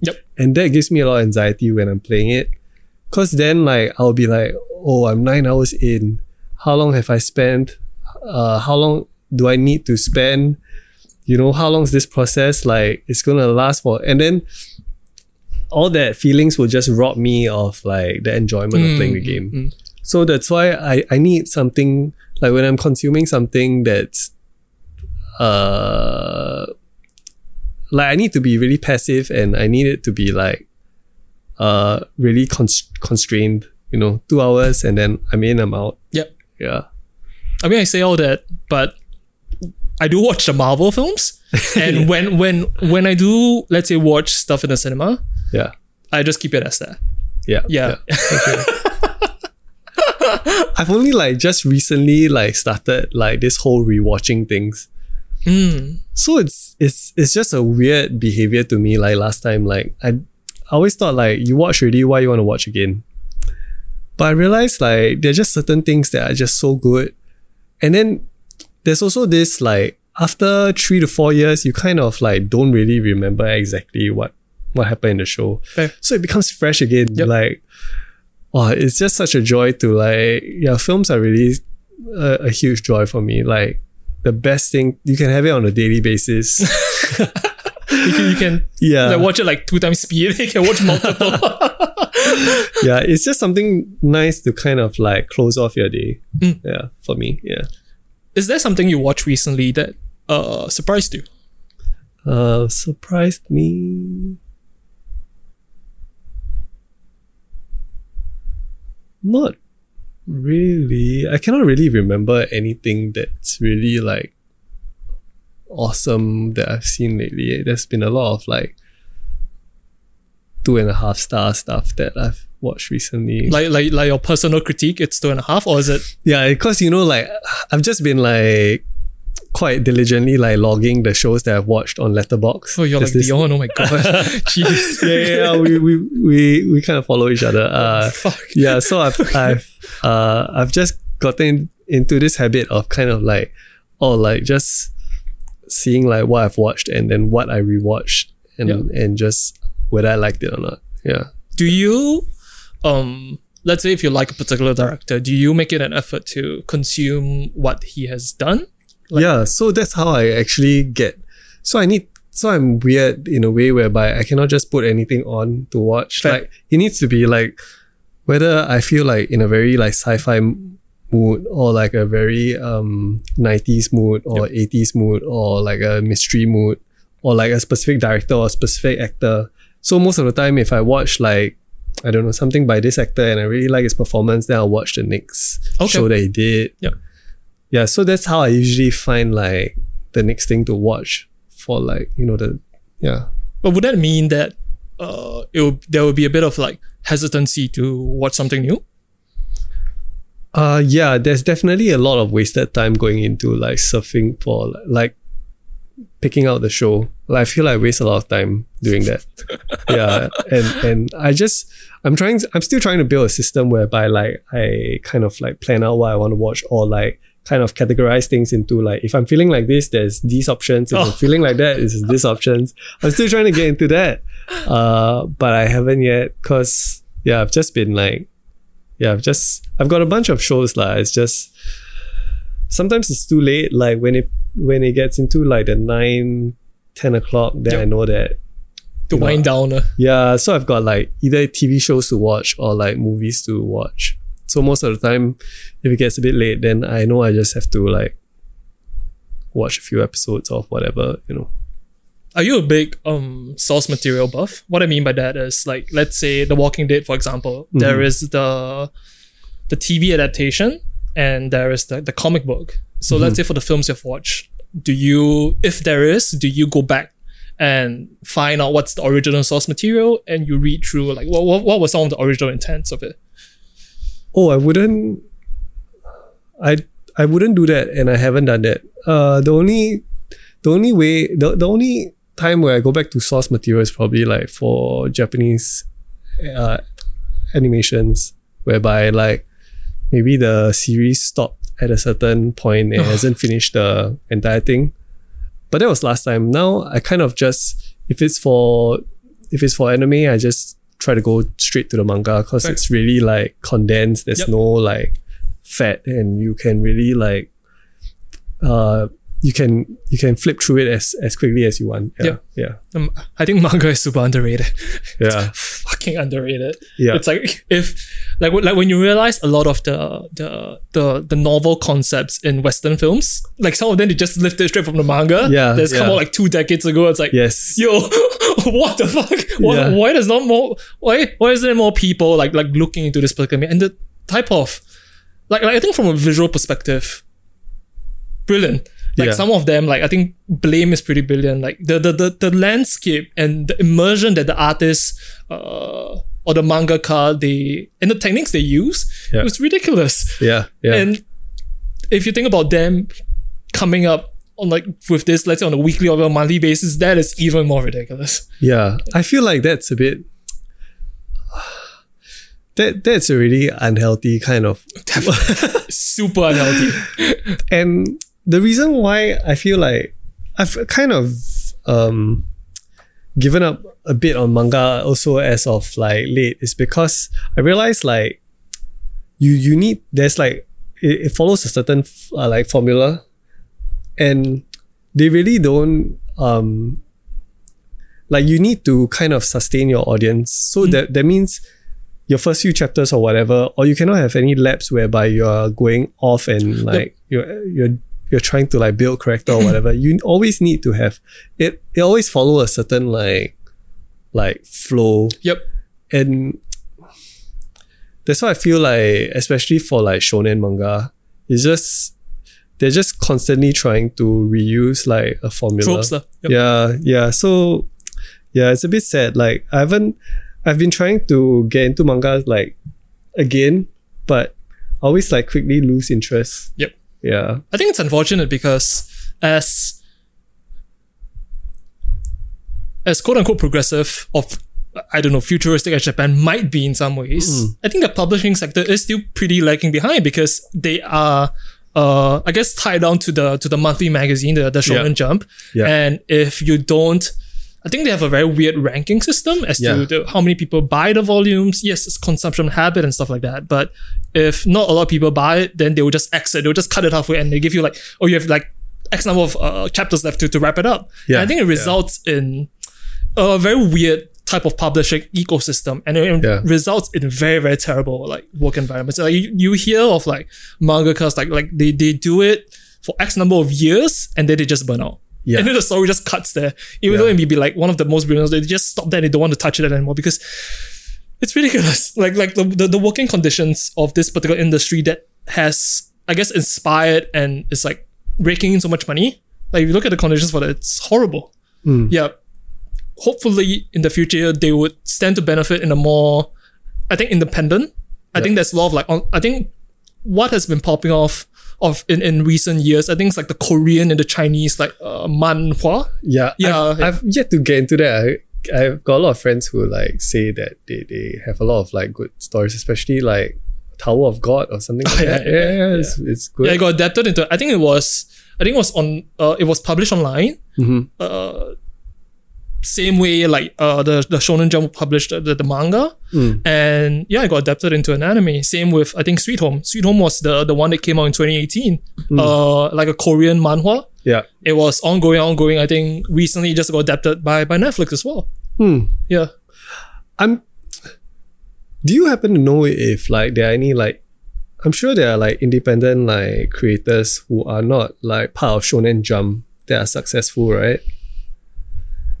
Like actually, nothing comes to mind. Okay. Like nothing really comes to mind because I think the publishing ecosystem in Japan is a lot different from how it is in the West and stuff like that. I'm sure there has to be. If not, it's very sad. Yeah, like the only means of publishing is through this magazine, Shonen Jump. Yeah, because it feels like a very like dated kind of way to like circulate like manga, right? Because with internet, you can literally just publish online. You can be your own publisher, and you can have viewership. And if you're popular, like companies will come to you. Definitely, like you definitely don't need to like follow this like strict kind of like turnover rate that they have at Shonen Jump, which is not healthy lah. Like only successful mangakas get to like work at their own pace, like the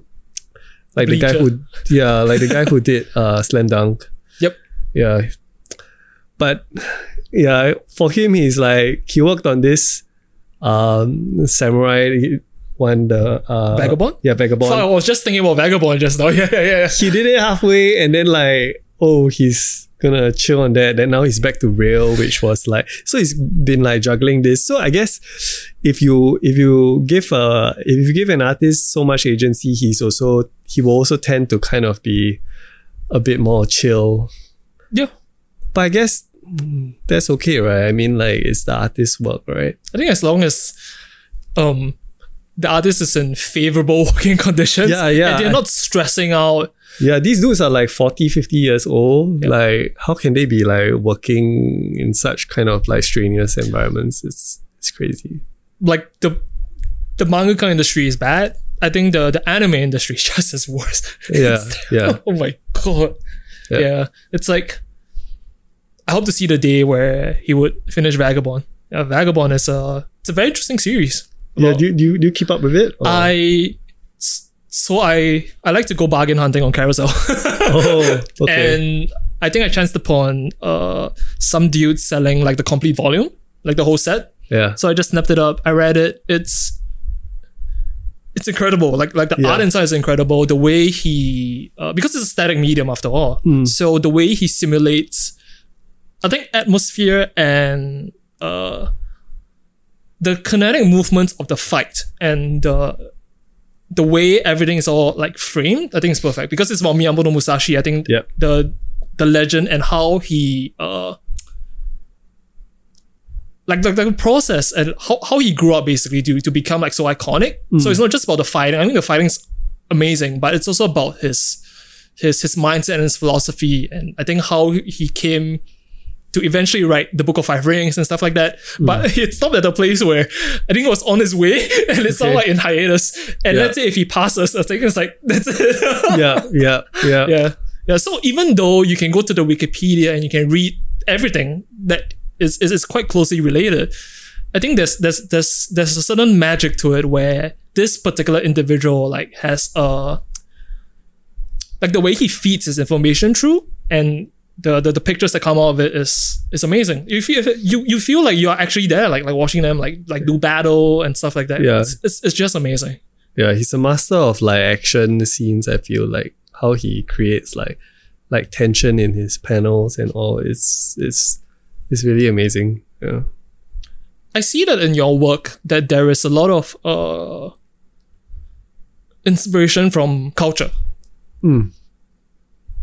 Is it intentional, or what drives these particular inspirations to come up? Because I think some of them, I think I saw like the iconic scene of Woody and Buzz with the rocket. Okay. And amongst other things. So is there a particular intention as to why culture is so at the forefront of your art? Like, it's immediately recognizable as to what is there and stuff like that.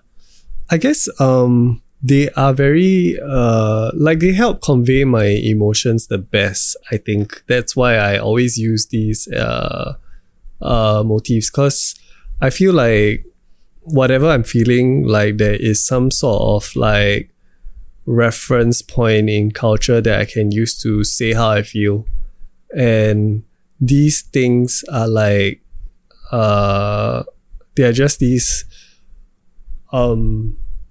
notes that I would incorporate in like my artwork. So it just helps me express like the larger feeling that I have. Yeah. Okay. Yeah. It feels very like instinctual to like tap onto all those like iconic like stuff. Yeah. Do you have is there a certain recipe, or is there a certain way that you will find all these things, like in your creative process? What does it look like? How I would find it? Most of the time it's like something that I've experienced. So it's always like I'm trying not to overthink the process. So I'm always trying to like make sure that my hands are busy doing something. So if like, you know, there are just certain images that like you are just that you gravitate to like create. So I guess I'm just trying to like let things flow that way and just kind of follow. And from one point, like I wouldn't see the big picture, but from one point it will just lead to something else, and then like there'll be something else that comes from there. So it's kind of like everything is kind of like rhyming off each other. So at the end of the day, you just see one large like poem, I guess. Yeah. Oh, that's interesting. Did it surprise you that there's a certain sense of consistency with regards to, I guess, the characters that are prevalent in the illustrations that you do? Consistency as in like I reuse certain... Yeah, there is a certain character that keeps appearing. Right. I think initially... I think even up to now that you can... If someone has been following your work for a bit, then there's a certain one or two characters that keep coming up. Yep. Yep. Yeah, I guess... I'm trying not to be too focused on like creating a style or like to kind of have like a signature to things. But I feel like I'm trying to let things happen naturally, and if I do repeat myself, like hopefully like it's not too similar to the last thing. Like I hope like I'm putting it in like I'm still trying to like say things in a different way, like just trying to reframe, even though like I might be sampling like things that are similar in some ways. Yeah. Interesting. You mentioned initially in this conversation about, I think, working at various lifestyle businesses before. Is that of particular interest to you? Like, I guess the culture and the lifestyle side of things. Like, has that always been an area of fascination to you? What has your experience been with it?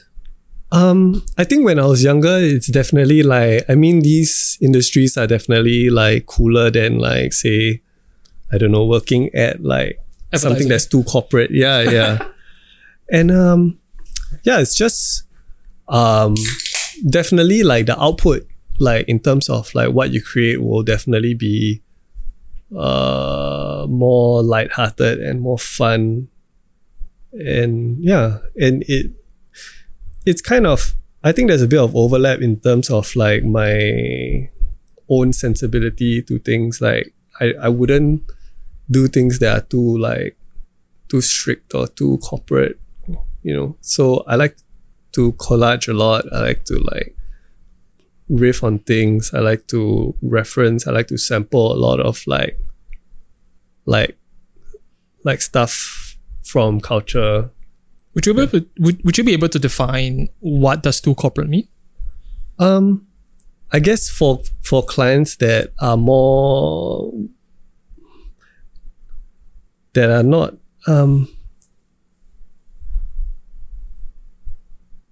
like clients that you got to do annual reports for, I guess. Okay. Okay. Yeah, definitely those kind of clients that are the stuff that you don't see on all your studios portfolio. For sure, they are doing a lot of things whereby it's more bread and butter. Sure. Yeah. It's like from the different places that I've been, I realized it's always nicer to find a brand that you like and to kind of service that brand only, be like an in-house rather than to be a vagabond and kind of service different clients, and you never know what you're going to get, and you never it's very one night stand It's Sure. Every single, you're not going to develop a long-term relationship with one brand. And most of the time, when a client signs off on that, you don't know how is it going to turn out. How is he going to manage the thing that you have given him? Yep. So yeah, that's what I realized. What's enjoyable, definitely it's just that I get to create more quote unquote fun stuff rather than things that are too strict. Yeah. So would you say today you're no longer working at these I guess institutions of culture and stuff like that? Would you say that you are outside of it, or are you still actively involved in elements of culture? Are you still interested in the same things? Yeah. For sure. I mean, if there are opportunities that come again, hopefully I'll get to be in it. But I don't know. I feel like I'm getting too old, maybe. Fair. I feel like there's a new generation that needs to do these things, a new perspective on things. And right now I'm kind of my day job's kind of just paying the rent, and then my after hours are kind of for me. And I'm just trying to do more things for myself. Yeah. And just be very in tune with the process and be very accepting of the process and stuff like that. Yeah. Do you think because I believe you have done collaborations with, I think Only Yeah. Only before. So do you think that being able to collaborate and to work on products with I think brands they're heavily involved in culture, let's say streetwear brands and stuff like that, do you think they present a different type of energy as compared to, I think, working with a cafe or something like that? Do you think they have a different I think what I have right now is starting point. They have a very different vibe to what is actually possible. I think it depends it depends on the client, depends on the project. Okay. Yeah, I think everything is quite unique in itself, the challenges that it poses and things like that. So yeah, it no two projects that I've done are that similar, I think. Okay. Yeah. So ultimately it still depends on the variables of the project. Yeah. Yeah. Was there a recent collaboration that you did that you enjoy? Collaboration. Not really. Nothing that I can remember specifically. Yeah, I feel like a lot of collaborations, even with the time where I was in Hypebeast, the collaborations aren't as collaborative as you think. Fair. A lot of times it's kind of you're just doing it by yourself and then you're just passing it along. Fair. Yeah. So I haven't really got to collaborate with anyone that's really like, like, wow, like awesome time that we spent together. No. But is this something that, let's say for the art side of things, is this something that you are looking to do perhaps in the future, or do you solely want it to be like an individual practice? I think I'm open to anything, but I just wanna, I guess, yeah, I'm kind of open to anything, and yeah, I'm not averse to like working with anyone, but I definitely would be more selective if it's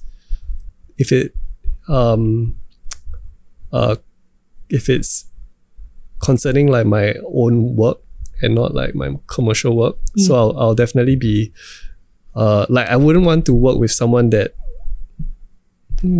has like different values. Of course. Yeah. Specifically when it comes to my own work, because I wouldn't want to compromise on that. Yeah.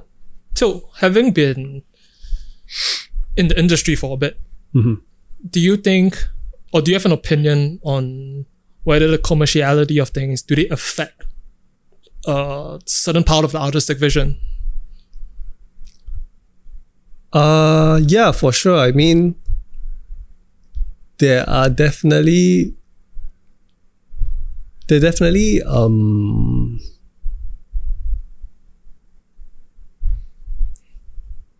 like I feel like the vision for things usually comes with like a certain kind of perspective on like the commercial value of it. So it's kind of one in the same, if you ask me. Okay. Yeah. Okay. You cannot do things that are too crazy, that are not feasible, that, that are not commercially viable. It just won't fly. Yeah. Unless you're a Kanye. Yes, unless you're Kanye. Yeah. So you need that level of trust and I guess a certain amount of chaos to kind of command that, isn't it? Yeah, I would say so. Yeah. Interesting. So what is you mentioned initially, what is Steady Studio? So we are like a branding agency, I guess you would call that. But it's just the two of us, and we're just we've just been taking on like a lot of smaller projects and things like that, like since last year when COVID hit. So we've just been like doing some small things here and there. Some branding, some social media stuff like that. Yeah. Why the decision to step out and do Steady? What was the impetus for it? It was actually my friend's kind of like persistence in it. I just wanted to chill. Yeah. I just wanted to do my own thing for a bit actually, and then he kind of asked me whether we should do this, and I kind of like just went along and yeah, we just been doing it for. Is it like more of the same for you, or do you like look? Do you like? Are you able to do different things? I think more of the same. Okay. Yeah, still a lot of like graphic design, art direction, some creative direction. Yeah. Do you think that the appetite of which the client wants something creative, do you think that that's changing? Because it's funny you mentioned annual reports just now, because I've seen some really artistic annual reports, and it seems that there is an inclination, I think, for the client to present those things in that way. Yep. So I'm just curious to know, like, based on your experience in, I guess, the more graphic design side of things, like, is there like a shift in how I think the clients are more willing to try something more artistic? I think there are definitely clients that they're open to suggestions rather than to be too conservative. I guess I think every client's kind of different. Yeah, fair. To me. Like I haven't met a client that's too conservative or too strict. I don't think they would look for us. Yeah. So I guess right now you are kind of wearing different hats. You have the artistic practice and you have the studio. And you have to be like the business owner of the studio as well. Yeah. Anything else? No, I think that's that's it. Yeah. That's enough. Is there ever an interest to direct your own films? I've thought about writing. Script writing. Yeah, script writing. Doing just doing like the outline and stuff for film. And yeah, that's definitely something I would like to pursue like when I have more time. Okay. Yeah. I think there are like creative outlets, there are like just so many that we can explore. Like everyone can just do a lot of different things. If like you have your foundation set, there's a lot of things you can do if you collaborate with like different people. Yeah. What are these foundations that you speak of? What do you think would be important for, let's say, a creative to have today? We're talking about foundations, right? So what do you think is important? I think just certain sensibilities, I guess.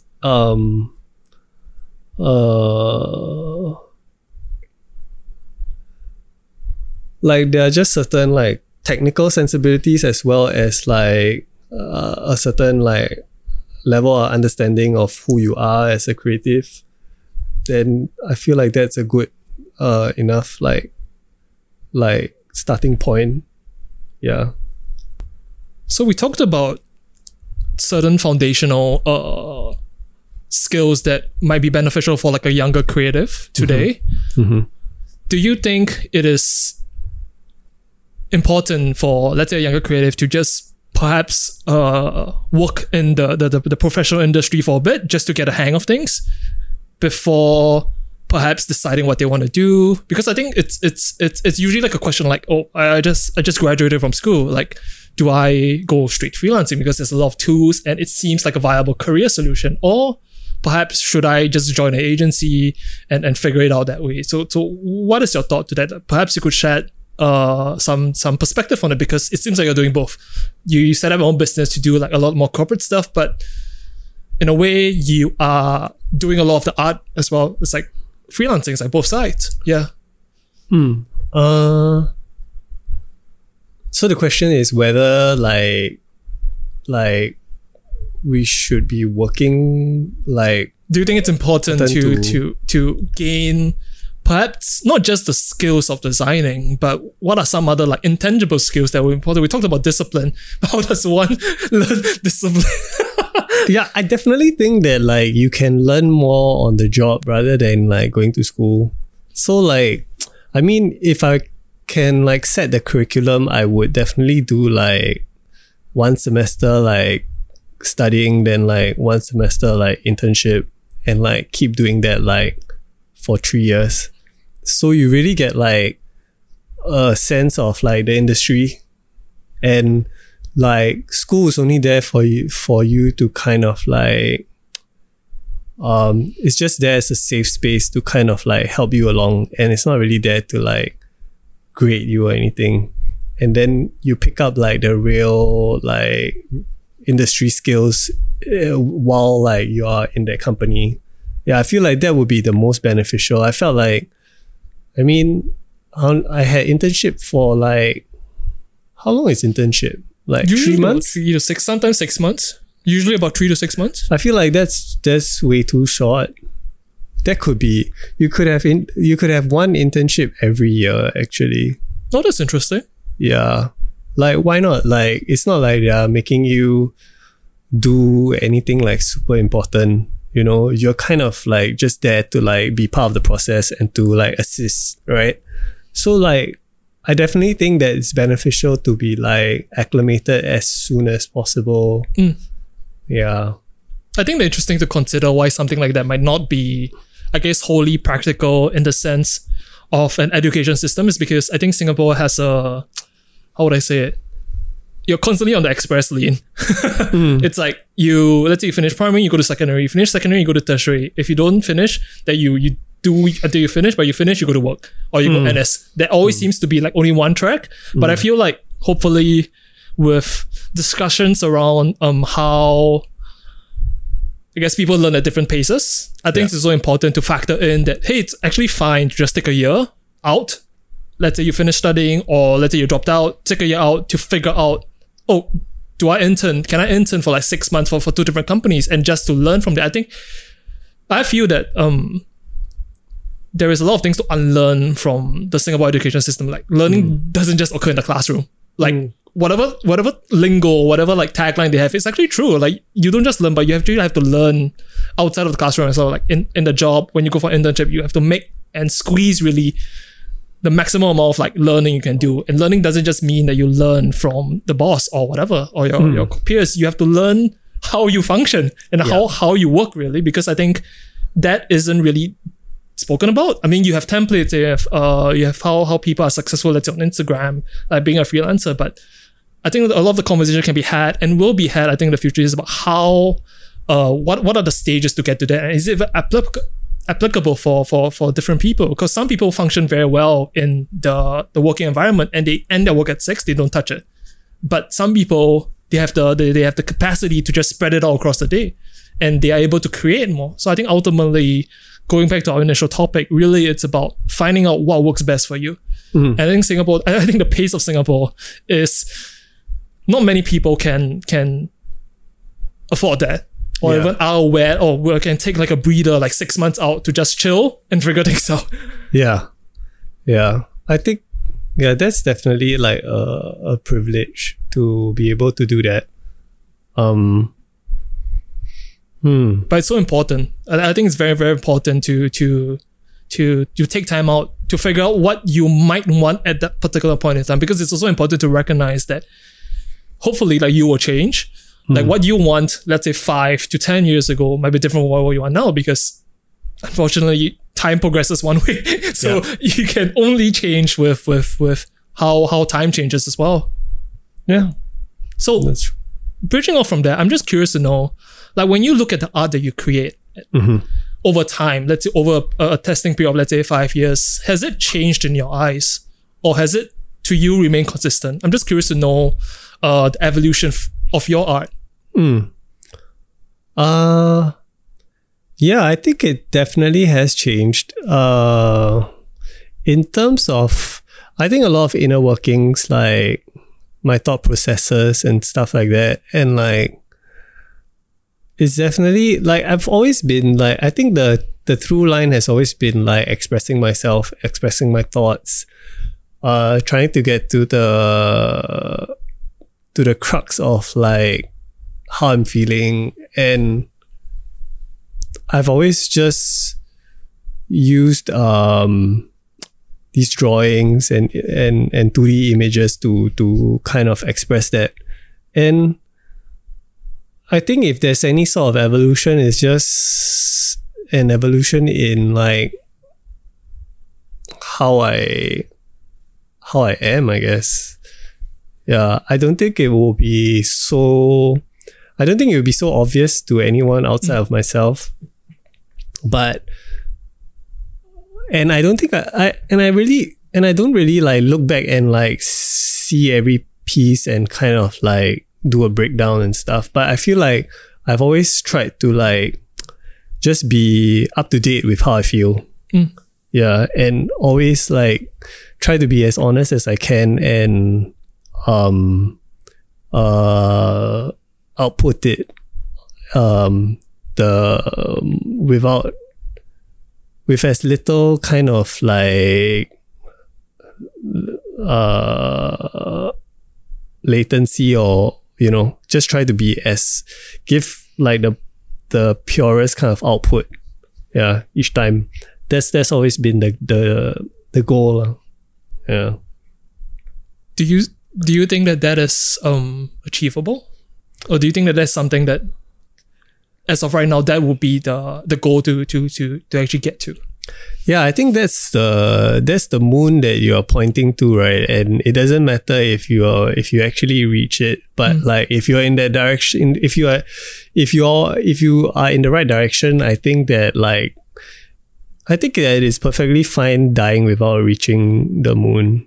Or you'll follow like the star and will get you to a certain place, and you realize, okay, yeah, maybe there's a different star to follow. And I think that's where, and if you were to back out and look, perhaps 20 years later, that's how the cataloging of the artistic journey is, isn't it? It keeps changing, and you see the different stages. Yeah, for sure. It's definitely more of like moving in the right direction than being at that specific destination that you have in your head. Yeah, I think it's a lot about that. Yeah. Otherwise, it's a lot of misery if you constantly fixate on that end goal and like where you're supposed to be instead of like where you want to go and like what you're doing right now. It sounds like it is as important it is to have goals. It's also important to not be so deterministic about them. Yeah. Because reality isn't deterministic. Reality is pretty fucking chaotic. Yeah, it's super fluid, and you just got to embrace that like fluidity. Yeah. So in closing, I have two more questions for you. I think one of which is, to me, one of the more recent happenings that shook, I guess the creative community at large, which is NFTs and I guess the crypto space in general. Aside from the general frothiness of the market and the valuation and stuff like that, does the concept of NFTs and the concept of, let's say, I own these NFTs and I stake my claim saying that I own this particular image, does it interest you or does it disinterest you as a creator? So I think that NFTs serve the creator first and foremost, because who cares about like who owns it? I feel like if the person who owns it feels like really great about it, then like more power to him. I think that NFTs serve the artist the most because you empower the artist by, kind of like creating this like direct route to giving him money for his piece of work. And every time it's sold, you get a cut from it. That's a ridiculous mechanism, to be honest. Yeah, when I first found out, I was like, yo, this is the missing piece. Yeah. And if this like general idea, like people are like willing to accept that like ownership of a non-physical product is actually worth something, then that's a whole paradigm shift in terms of like, we don't need to be spending money to like create like a product. We can just do things quickly, create art really quickly and skip the whole production phase of it. And then you can kind of support this artist immediately, because the artist just needs to create that thing and there's value in it and you feed the artist. I feel like that just that idea alone, like that's definitely like worth a lot lah. Like it's definitely in the artist's favor. Rather, it serves the artist first, and anything that serves the artist first, I'm like there for it. Yeah. So what have you observed about the particular NFT or like crypto space that is of excitement to you? Like any particular projects or any particular, let's say, like ideas that you've come across that is that's pretty interesting. Actually, I've been a bit like, I haven't been like super hip to like the recent news of like what's out there, but yeah, I just generally like the whole concept of of selling art that is digital. Like people are like, if the person screenshot your artwork, then isn't that like kind of owning the artwork? But like, it's strange how like our mentality, like the bias mentality is kind of like, if I have an official kind of like statement that I own this piece of like digital megabyte, like I'm like, I own it. So like it really like reframes the whole idea of ownership. And yeah, I think that's the main takeaway and the main thing that I am quite like optimistic about.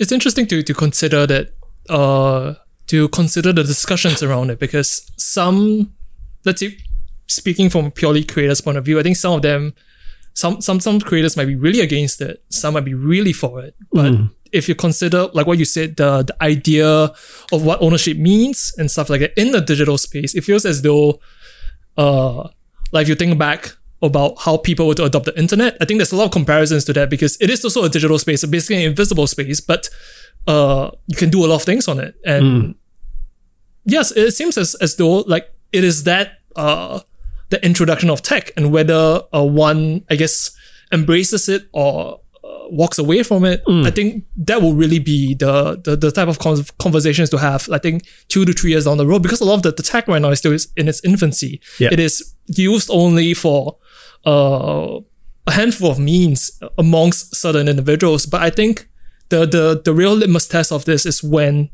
it gets widely adopted. Because if you were to build a city from scratch today, if you were to build a country, you will adopt the tech. But it's because a lot of the countries we have systems dating, I think, years and years ago. They didn't have the internet to conceive. But if you were to build a country from scratch today, you will use the system because it has so much accountability and you can track everything. Everything's public. So it will be certainly interesting to see how developments and adoption of this particular piece of technology, which is the blockchain technology, how it gives, how it inspires creators, really. Because I've seen some very interesting distribution of not just the art itself, but I guess the concept. Like you can really monetize the concept. Yes, the art is equally as important. You get the product, but I think a lot of the most successful projects I've seen is like, it's like the monetization of the concept. Because you talked about in traditional times, you need to have the product, you need to have someone touching something, which is like the production of it. But right now, you can just monetize the concept of it. And the art is secondary. Yes, you get the JPEG and stuff like that, but the more successful projects I've seen is like the artist is able to get people into like the stream of thought they have. But I guess if you were to consider the steps leading up to it, let's say like Patreon and stuff like that, perhaps there's always been pushing this direction. Like how Patreon is kind of like the idea, like if you have like 10,000 followers, you get $1 from each, you get 10K. Yeah, but Patreon really did it. And I've seen like really, really like successful artists or like creators, really. Like there's this D&D creator I follow. He's called Arcadum. So he has a really successful Patreon. And what he does is he just creates D&D worlds. I will interlink, let's say, so he does a lot on Twitch. And he streams them, and let's say YouTube, then he will create like campaigns and people can play it. Then he will link all these different characters together. And he's able to do that as his full-time job. And there are people like really like supporting him. It's more like he's the top creator, then he has he runs like a server where like people are, how would I say it? They're like managers, really. They are like he comes up with the campaigns, and then it comes down, and these managers, they run different campaigns as well. It's fucking ridiculous. Like what is actually like possible. What is actually possible? It's not just Illustrator, you illustrate. But right now there seems to be like a merging of like different skills, really. I think it's always good to have like people who like are like on the opposite side of like they want to kind of have that whole maintain that whole integrity of like doing things the old way. What do you mean by that? Like people who still believe in like creating product and stuff. Like you always have like the traditionalists and the old guards who just want to like make sure that like traditions are kept. And it's a good like push-pull kind of like, you know, it's just like the introduction of ebooks, right? Like at the end of the day, it's just about like balancing it. Yep. Yeah. And I feel like both sides are necessary, and like it will just kind of like streamline, as it's just like what like Netflix is doing to movies, right? Like just, and stuff like after COVID, like what's really important to be seen in cinema that will be like only specific projects will be made for cinema. Yep. And like everything else is going to be for streaming. Yep. So like I feel like just like the course of like evolution in like all these different sectors are just, we will just be able to like figure out what's the best way forward. Yeah. Yeah, it's still a lot of development, to be honest. Like, yeah, a lot of development. Yeah. It's like a story that's being written, but you've read to that page already. What is next? Like nobody knows. Yeah. Because nobody can really predict how this technology is going to develop. Nobody really knows like what is the next new tech that's gonna come and I guess disrupt everything. I think before, let's say like Airbnb and Uber came out, people thought it was like kind of strange that you go to someone's house to stay, but when the adoption comes for those tech, it's like, oh, it's almost natural now. Like go down, take an Uber to somewhere. Yeah. But the great thing now is that like the gatekeepers are everyone, because like the power is kind of decentralized. Yep. And everyone's kind of like their own kind of like boss, and they get to like, you know, be, it's not kind of, you cannot kind of manipulate the system. Like someone in power cannot be the one that monopolizes everything anymore.